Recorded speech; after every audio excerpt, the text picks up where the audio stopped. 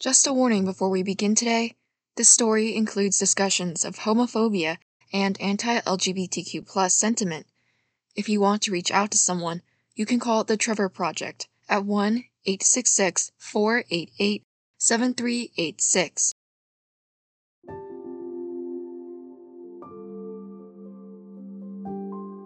On a warm spring morning in May 1980, a young man from Quebec headed out for the day. He was a flight attendant for Air Canada, and he loved seeing the world. He was openly gay and proud of it. This young man with blonde hair and a glowing smile radiated self-assuredness and confidence. But later that day, he received the news that would change his life forever. He had cancer. He was only 27 years old, and ultimately, he would end up dying from his illness just 4 years later.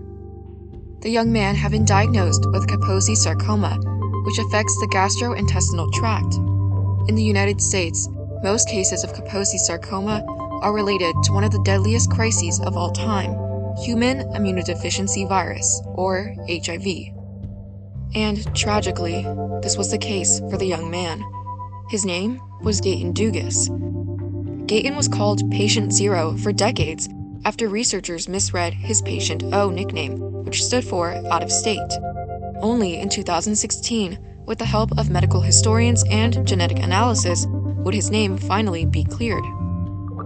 In the landmark book on the AIDS crisis called And the Band Played On, journalist Randy Shilts portrayed Gaetan as a charming, handsome, near sociopath who knowingly infected his partners.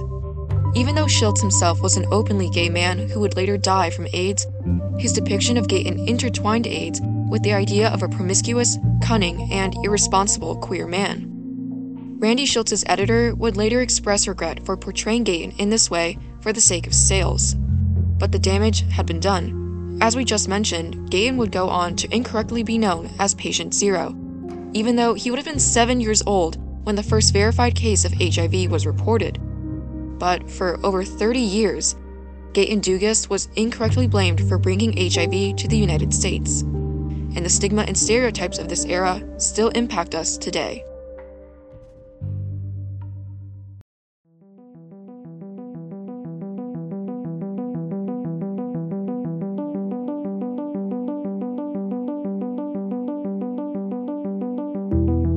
The HIV/AIDS crisis began 40 years ago and has since irrevocably changed the landscape of queer activism and healthcare.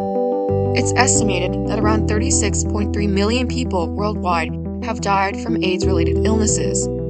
Just how is this disease so deadly? HIV and AIDS are often used interchangeably, but there's a clear distinction. Let's first talk about HIV, or the human immunodeficiency virus. HIV is a retrovirus, which essentially means it uses RNA as its genetic material. At the time, retroviruses were poorly understood as a cause of human disease. As a result, the Centers for Disease Control did not have a laboratory dedicated to these kinds of viruses, which would limit initial research done on HIV. And as the name human immunodeficiency virus suggests, it targets the immune system, and specifically, the CD4 T lymphocytes. These CD4 cells, also known as helper T cells, are crucial to a healthy immune system, since they coordinate the body's response to sickness by calling other immune cells to action. HIV overrides these white blood cells and uses them to replicate, destroying them in the process. When your immune system is weakened, your whole health suffers. So, how does AIDS, or acquired immunodeficiency syndrome, factor into all of this? Well, the CDC describes AIDS as the most severe phase of HIV infection. AIDS is also a venereal disease, or a sexually transmitted disease. As we just mentioned, those with HIV have extremely debilitated immune systems, leaving them vulnerable to more and more opportunistic infections, which are severe illnesses that are more common and more serious in those with HIV. An AIDS diagnosis comes after the development of certain opportunistic infections, or after someone's CD4 T lymphocyte count drops below 200. The normal range is between 500 to 1500. People who have been diagnosed with AIDS only survive around 3 years without treatment, which is known as antiretroviral therapy, or ART. But even though there are many effective ART medicines available, there is still no known cure for HIV or AIDS. Since the crisis's beginnings, over 700,000 Americans have died from HIV-related illnesses, and 1.2 million people still live with HIV in the United States. According to the CDC, HIV infection in humans originated in Central Africa with a type of chimpanzee. This chimpanzee version of HIV, which is called simian immunodeficiency virus, or SIV, likely passed on to humans through hunting and exposure to infected blood. HIV itself spreads through bodily fluids like blood and semen, as well as preseminal, rectal, and vaginal fluids. People often contract HIV through having sex or sharing drug injection equipment like needles. HIV cannot spread through saliva, through the air, or by hugging or shaking hands. Researchers believe the first case of SIV to HIV transmission in humans occurred in 1920 in the Democratic Republic of Congo. In 1970, HIV spread from the Caribbean to New York City, but it wasn't until the early 1980s that it would spread to San Francisco, finally prompting the public's attention. In 1981, doctors began to notice these clusters of queer men in San Francisco, Los Angeles, and New York City who were diagnosed with Kaposi sarcoma and pneumocystis pneumonia, or PCP. This is a serious lung infection that's often found in conjunction with a weak immune system. The first official reporting on the AIDS epidemic occurred on June 5, 1981. That day, the CDC published an article about 5 young, previously healthy gay men in Los Angeles who were all afflicted with PCP, and found that they also had other seemingly opportunistic infections, all indicators of immunocompromised systems. By the time the report was published, 2 of the men already died. The rest would pass away soon after. In late August 1981, the CDC released another follow-up article and found that of their 108 reported cases, 107 were men. And out of those whose sexual orientation was known, 94% were gay or bisexual. 40% of all patients had already died. A couple years later, in 1984, the Department of Health and Human Services announced that a team led by Dr. Robert Gallo identified the cause of AIDS, HTLV3, the retrovirus that we now know as HIV. And also in 1984, a study was published in the American Journal of Medicine, in which Gaten Dugas was labeled as patient O. Gaten was different from other AIDS patients studied. Others reported as many as 1,000 sexual partners, but often forgot most of those names and addresses. Gaten's exceptional memory, as well as his unique name, helped researchers track down his network. By the end of the year, Gaten had become one of 3,500 people killed by AIDS. He was only 32 years old, but he left scientists invaluable information about the disease that killed him. As 1984 turned into 1985, researchers continued studying clusters of AIDS patients and working to develop treatments and diagnostic tests.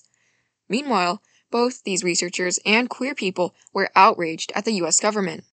Because in the early 1980s, even though hundreds and soon thousands of Americans were dying from AIDS, the federal government largely ignored the crisis, and when they did acknowledge it, they were often dismissive and mocking.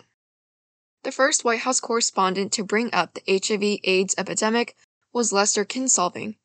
In 1982, he spoke to the Reagan administration's press secretary, Larry Speakes. Kinsolving asked if Reagan had any reaction to the CDC's classification of AIDS as an epidemic, or to the fact that over a third of AIDS patients had already died. But Kinsolving was not supportive of the queer community, far from it. In this questioning, he referred to AIDS as the gay plague, prompting laughter from other members of the press. He even called gay rights organizations the sodomy lobby. Take a listen. Does the President have any reaction to the announcement of the Center for Disease Control in Atlanta that AIDS is now an epidemic with over 600 cases?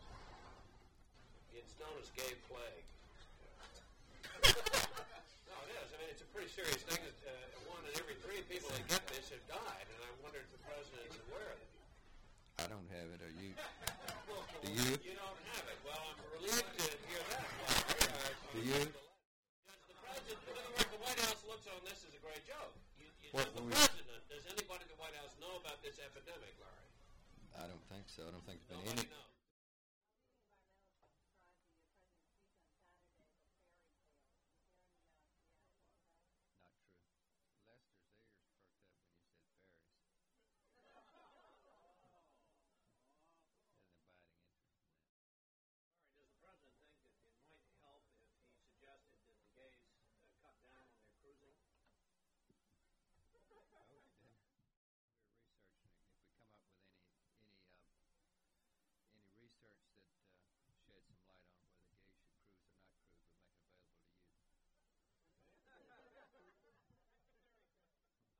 Two years later, in 1984, Kinsolving again asked about the epidemic. During this questioning, Kinsolving asked Speaks if President Reagan had shown any worry about the CDC's data that nearly 300,000 people had been exposed to AIDS. If you recall, by 1984, over 3,000 people had died from AIDS.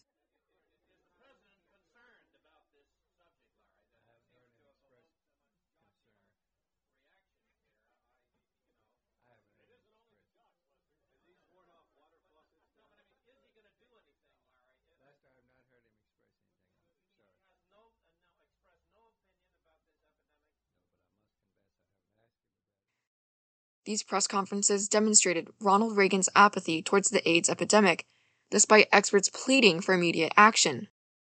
And in accordance with his promise of reducing government spending, Reagan cut the budgets of the CDC, the Food and Drug Administration, and the National Institutes of Health. So under Ronald Reagan, the federal government was reluctant to give additional funding to researching AIDS. Dr. Donald P. Francis, an epidemiologist who studied HIV/AIDS as well as the 1970s Ebola outbreak, reflected on the epidemic 30 years later in 2012. Because of the Reagan administration's emphasis on reducing federal spending, Dr. Francis commented that their simple-minded approach had no room for complex concerns like AIDS. Dr. Francis had led the CDC's efforts to develop the United States' first AIDS prevention plan in 1985. But ultimately, this was rejected by political officials. According to him, the CDC's AIDS research team was told to look pretty and do as little as they could. Reagan publicly mentioned AIDS in 1985, calling it a top priority. However, Dr. Francis claimed that Reagan's administration was still adamant that public health agencies work to fight the crisis without extra funds. Instead, the administration hoped to shift money from other ventures. That same year, 1985, Rock Hudson became one of the first celebrities to reveal he was HIV positive and to die from the condition. Hudson was one of the leading actors during the golden age of Hollywood, and he was also Reagan's close friend. The revelation that Hudson had AIDS made headlines and finally put the disease on front pages. Rock Hudson eventually died on October 2, 1985, the same day Congress finally allocated funding for AIDS research to the tune of $190 million, which was $70 million more than Reagan's administration had requested. Ronald Reagan's defenders point out that the president and the first lady had gay friends and even outwardly supported gay and lesbian teachers. But the fact remains that Ronald Reagan appeared to believe being gay was a sin. While discussing the AIDS epidemic with his biographer, Reagan posited that maybe the Lord brought down this plague because illicit sex is against the Ten Commandments. In 1985, the nation also saw the highly publicized struggle of a teenager named Ryan White to attend school. You see, Ryan was born in 1971 with the rare genetic disorder called hemophilia A. This prevents the body from effectively making factor VIII, which contributes to blood clotting. Ryan was able to manage his disorder, though, with weekly blood transfusions that contained this factor VIII. Despite his condition, Ryan was a healthy, happy child, until late 1984. When he was 13, Ryan had a lung scan done after he had come down with a severe case of pneumonia. But the scan revealed something no one had expected. It turned out that the blood transfusions that had saved his life would tragically go on to cause his death. The plasma donations that had contained factor VIII were contaminated with HIV, and at 13, Ryan White was diagnosed with AIDS. If you recall, most people have a CD4 T lymphocyte count of around 500 to 1500. An AIDS diagnosis means that your T lymphocyte count is below 200. Ryan's was just 25. Researchers had just identified HIV as the cause of AIDS the year Ryan was diagnosed, so no one really knew how severe a problem this contamination would be. And Ryan? He was given just 6 months to live. Despite this, he hoped to get back to school soon. But in 1985, Ryan's school district in Kokomo, Indiana, denied his request. After Ryan's diagnosis became widely known, parents and faculty alike campaigned to stop his return to middle school. The stigma around being HIV/AIDS positive was almost as debilitating as the disease itself. People feared Ryan would get their family sick by shaking his hand, using the same public bathrooms, or even just by touching the newspapers Ryan delivered on his paper route. And although Ryan's family eventually won their appeal to let Ryan attend school, the harassment did not stop. They had some supporters in Kokomo, but soon Ryan's family left for a nearby town, where the high school's principal shook his hand and encouraged the school to educate themselves on HIV/AIDS. Ryan wanted nothing more to be a regular kid in good health, but he knew that he needed to help others, and so Ryan became an outspoken advocate and educator, first to his peers and then to the nation. He denounced the idea that HIV was God's punishment against gay men and drug users, and championed an HIV screening test for blood donations. In April 1990, a month after attending the Academy Awards, Ryan White died of AIDS-related pneumonia in Indianapolis. He was 18 years old and was just 1 month away from graduating high school. Doctors had given him 6 months to survive, but he lived for almost 6 years past his diagnosis. Ronald Reagan, who left office a year earlier in 1989, even wrote a memorial piece in the Washington Post, in which he honored Ryan's ready smile, youthful innocence, and his simple desire to just live his life. Although this tribute was criticized by many, considering his earlier failure to support AIDS patients and research, it also proved Ryan's monumental role in changing how AIDS patients were perceived. But still, some wondered why Ryan White and 100,000 other people had to die from AIDS by 1990 in order for people to care. The lack of support from their government had spurred people affected by the crisis, especially those in the queer community, to fight for change. After seeing friend after friend die from AIDS, playwright Larry Kramer opened the first community-based AIDS service center, Gay Men's Health Crisis, in January 1982. Kramer would go on to become one of the movement's most prominent faces. He wrote screenplays based on his experiences, including 1985's The Normal Heart and the 1992 follow-up The Destiny of Me, which was a finalist for the Pulitzer Prize. Kramer was later kicked out of Gay Men's Health Crisis for being too antagonistic, but even though he was often outspoken and provocative, he was passionate and effective. In 1987, Kramer co-founded the AIDS Coalition to Unleash Power, or ACT UP for short. The group trained activists in civil disobedient tactics, the most memorable of which were their die-ins, in which they would lie down on the ground to visually represent the harrowing reality of AIDS. ACT UP protesters held their die-ins outside government institutions like the FDA, which they believed were taking too long to approve new medications. They also often held signs in the shapes of tombstones above their heads, some of which read, "Never had a chance. Killed by the system. Silence equals death." Because of their efforts targeting funding, insurance, and pharmaceuticals, it's estimated that 23 million people continue to live today thanks to ACT UP. Meanwhile, the Names Project of San Francisco sought to memorialize those lost to AIDS. At the time, many people who died from AIDS-related illnesses did not get a funeral. They were denied the right to die with dignity because surviving loved ones feared the stigma. Not to mention, many funeral homes and cemeteries downright refused to handle the remains of AIDS victims. So, the Names Project began honoring those deceased in their own way, by sewing quilt panels. These panels were 3 by 6 feet, the size of the average grave. They're dedicated to someone who lost their life to AIDS. Some are for family members, others for celebrities like Freddie Mercury. Today, the quilt weighs 54 tons and is made of nearly 50,000 panels, honoring the lives of over 100,000 people. It's important to note that AIDS activism was, and still is, closely intertwined with racial justice. In fact, Black Americans are disproportionately affected by HIV/AIDS. According to KFF, a bipartisan health policy analyst group, even though Black Americans only make up 12% of the U.S. population, they account for 43% of HIV diagnoses and 44% of HIV deaths. The CDC also reports that 50% of all queer Black men will live with HIV during their life. Systemic barriers like poor access to healthcare, poverty, and racism are to blame. And although ACT UP made great strides for the queer community as a whole, many of their members were white, who often neglected to recognize their privilege or to understand the importance of intersectionality. According to the Black AIDS Institute, early exclusion of HIV/AIDS cases in Black men delayed outreach and action. The institute was founded by Phil Wilson in 1999, who saw how vital it was for an AIDS advocacy group focused on fighting for Black Americans. 10 years earlier, in 1989, Sister Love was founded in Atlanta, Georgia, with the goal to educate Black women on HIV/AIDS prevention and general safer sex techniques. The CDC actually studied Sister Love's Healthy Love workshops and found them to improve health outcomes for HIV-positive Black women. And in August 1999, 4 months after his death, Congress passed the Ryan White Comprehensive AIDS Resources Emergency Act, or simply the CARE Act. Part of the legislation strongly encouraged states to prosecute people who knowingly expose others to HIV. Currently, over 30 states now have specific laws for this failure to disclose an HIV-positive status. The legislation also established the Ryan White HIV/AIDS program, the largest for those living with HIV. This program provides federal funding to states for low-income or poorly insured people so that they can receive treatment of azithromycin, or AZT, which is often taken with other antiretroviral medicines.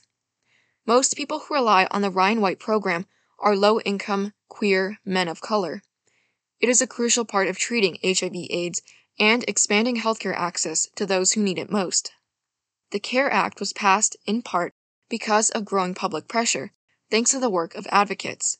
But these advocates had to fight countless battles, one against government stagnation, and one against systemic racism, ignorance, and hate.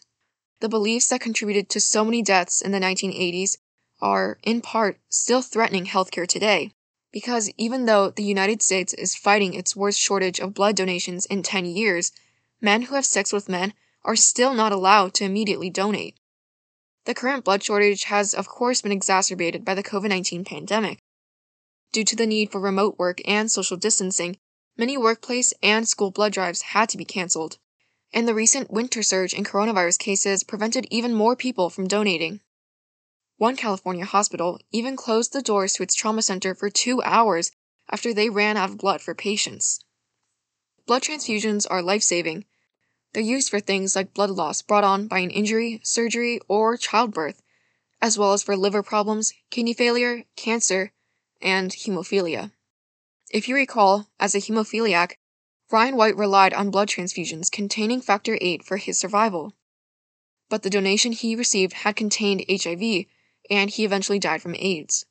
Because HIV can be transmitted through blood, potential contamination is a legitimate concern. But some activists say that the regulations on blood donations surrounding HIV target queer men. Currently, according to the American Red Cross, you cannot donate blood if you're sick, have low iron, or have recently traveled to a malaria risk country. But if you're a man who has had sex with a man, you're also not allowed to immediately donate blood. Instead, queer men must be celibate for 3 months. This deferral period used to be much longer. For over 30 years, from 1983 to 2015, men who had sex with men were banned for life from donating blood. In 2015, the FDA lifted the ban to a 12-month celibacy period, and then to the current 3-month celibacy period in 2020. The American Red Cross, which is responsible for 40% of the nation's blood supply, the American Medical Association, and a group of 22 U.S. senators have all joined queer activists in calling for an overhaul to these regulations. They argue that sexual orientation alone should not be a defining factor in screening blood donations.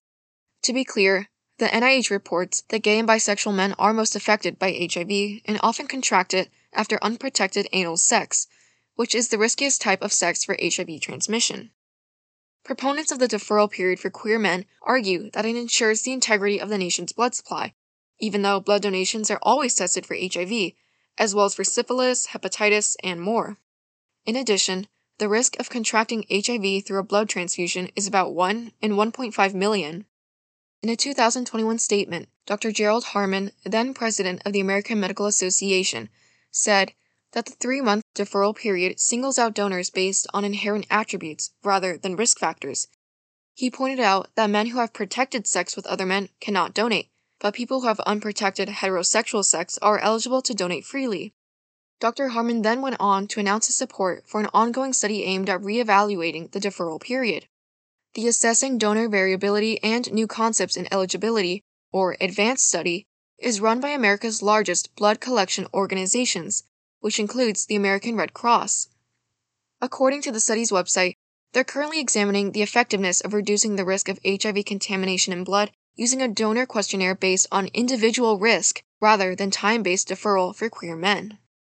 Meanwhile, the Williams Institute, a UCLA think tank, says that if queer men were allowed to freely donate blood, the supply would increase by 2 to 4%.